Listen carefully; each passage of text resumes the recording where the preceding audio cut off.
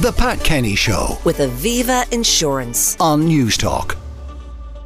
But let's turn our attention across the water. Busy week in UK politics. Further revelations about the Rwanda agreement.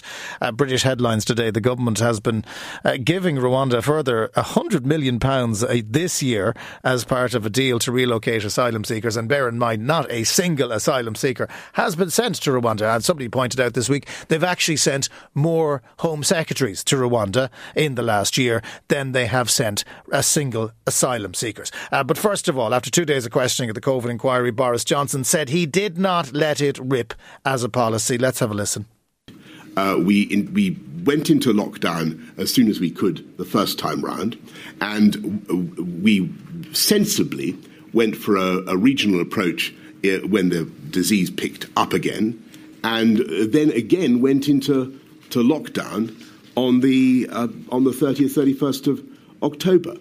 And I think, frankly, it does not do justice to what we did, our thoughts, our feelings, my thoughts, my feelings, to say that we were remotely reconciled to fatalities across the country, or that I believe that though it was acceptable to let it rip. What I was asking, and I had to do this. I had to, and we covered a lot of this yesterday, but I had to challenge the consensus in the meeting. I had to speak for everybody who wasn't in the meeting and who wanted these points put to the scientists before I went out to explain them. I had to get their version of why this wasn't the case. Why wasn't it true that people were continuously saying in the media and elsewhere that the answer was to shield the elderly, protect the elderly, and to let it rip otherwise. Enda Brady is a TRT World presenter, my colleague in Healy Communications. Enda, good morning. Good morning, Jonathan. Realistically, did Boris Johnson do anything to rehabilitate his image? Because I don't think he did. No, not really. Look, we had 2 days, hours and hours of evidence. Day one, we saw quite a contrite, humble Johnson. And then day two, yesterday, more combative. And I think, he's very much aware his legacy is on the line here. But he had answers for everything. And I think, look, he's been very well coached through all of this. And at the back of Boris Johnson's mind is the fact that, next year, the Conservative Party is likely to be looking for a new leader.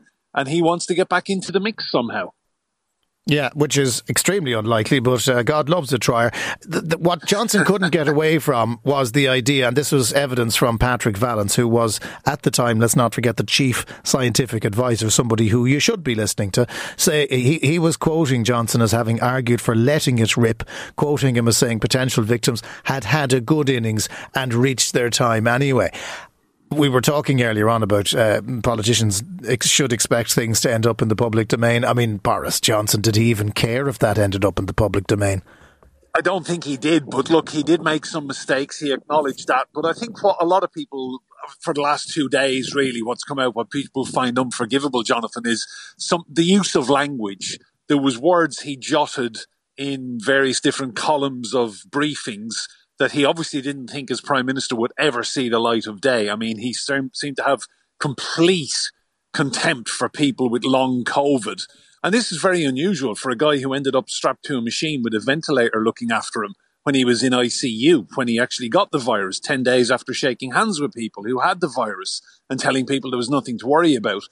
So I think that the use of language, I think, has upset people. We saw 4 members of the public asked to leave the public gallery because they stood up and made a silent protest carrying placards that said the dead can't hear your apology. They were asked to leave. It's been a bruising couple of days for Johnson. I've just driven through his village in Oxfordshire, actually, where he lives. And I do wonder if he's having breakfast, looking at the morning's newspapers and just wondering, did he actually do his best the last 2 days? What have the papers been saying? Because, I mean, there are newspapers over there, one of which he writes for, of course, the Daily Mail, who still thinks he walks on water. I mean, have they been critical of him? Not massively. I mean, look, there's some far bigger issues at the moment that the UK government, or certainly Sunak seems to think, are bigger issues he's grappling with. So I think the problem with the papers here, as you know, Jonathan, is that, most of them are owned by conservative media barons in this country, and they all seem to love Johnson, and they think he's the second coming. He certainly thinks in his head that he's going to make a comeback next year, but I think he just needs to take even the shortest of walks around where he lives, and he will find that people don't like him very much. What did for him in the end really was Partygate and his basic lies that he had either attended or known about or sanctioned stuff that shouldn't have happened.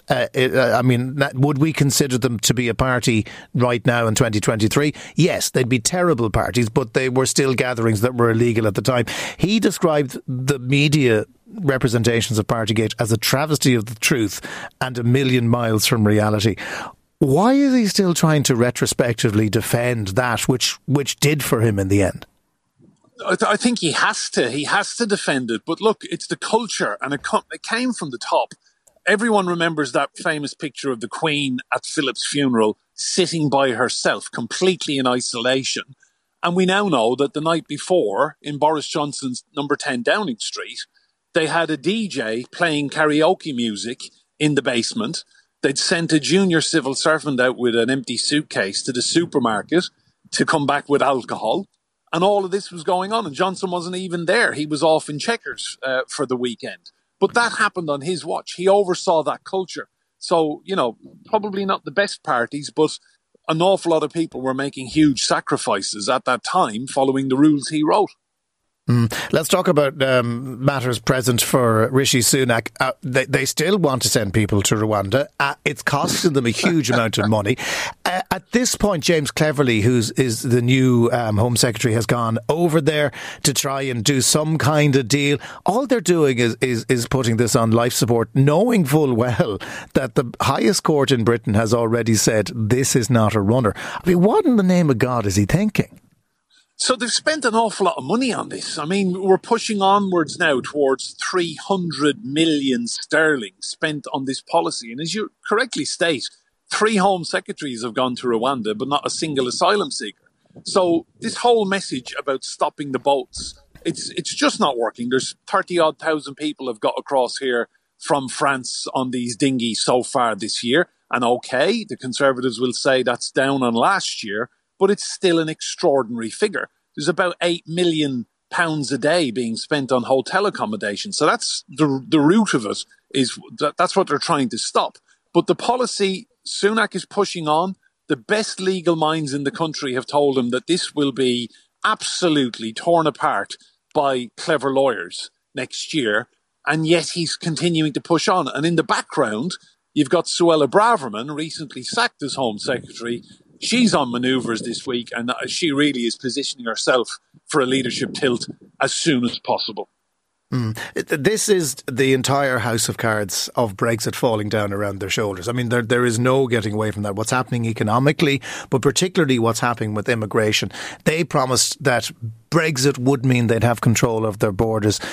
We've seen policies being mooted in the last couple of days whereby they're saying, oh yes, you can come in, but only if you're earning a certain amount of money, and your family can't come unless you're really well off. I think it was in the top 25% of earners that only then can they come in. I mean, they have not controlled their borders at all. It had nothing to do with Brexit. It had nothing to do with the European Union. It had everything to do with the Conservatives. Rishi Sunak knows that he has to do something spectacular to convince the British electorate, and he's running out of time. He is big time. Look, I got told last week that April is when the election will be. A lot of people feel that Sunak will go until the very last minute. But as several Conservative MPs said to me recently, that would mean campaigning at Christmas next year. And they're absolutely not going to do that. So I think you're looking at a spring election. Sunak has run out of road. There are manoeuvres behind the scenes already to get rid of him. Suella Braverman, there will be letters going in the next week to 10 days saying they've no confidence in Sunak. It's just bonkers. And you're right. The British public, they were completely sold the pub. Most people here in terms of Brexit, Jonathan, they thought, great, vote Brexit and we'll get back England and it'll be 1066 again and everyone will be white, English and middle class. and it's been a disaster. Yeah, I have to say that 1922 committee is getting more post from Conservative MPs than is being sent for Christmas cards this year. But that is the nature of it. Enda Brady, presenter of Roundtable on TRT World, thank you very much for joining us with that update. Still to come on the Pat Kenny Show on Newstalk with me, Jonathan Healy. The Pat Kenny Show. With Aviva Insurance. Weekdays at 9 a.m. on Newstalk.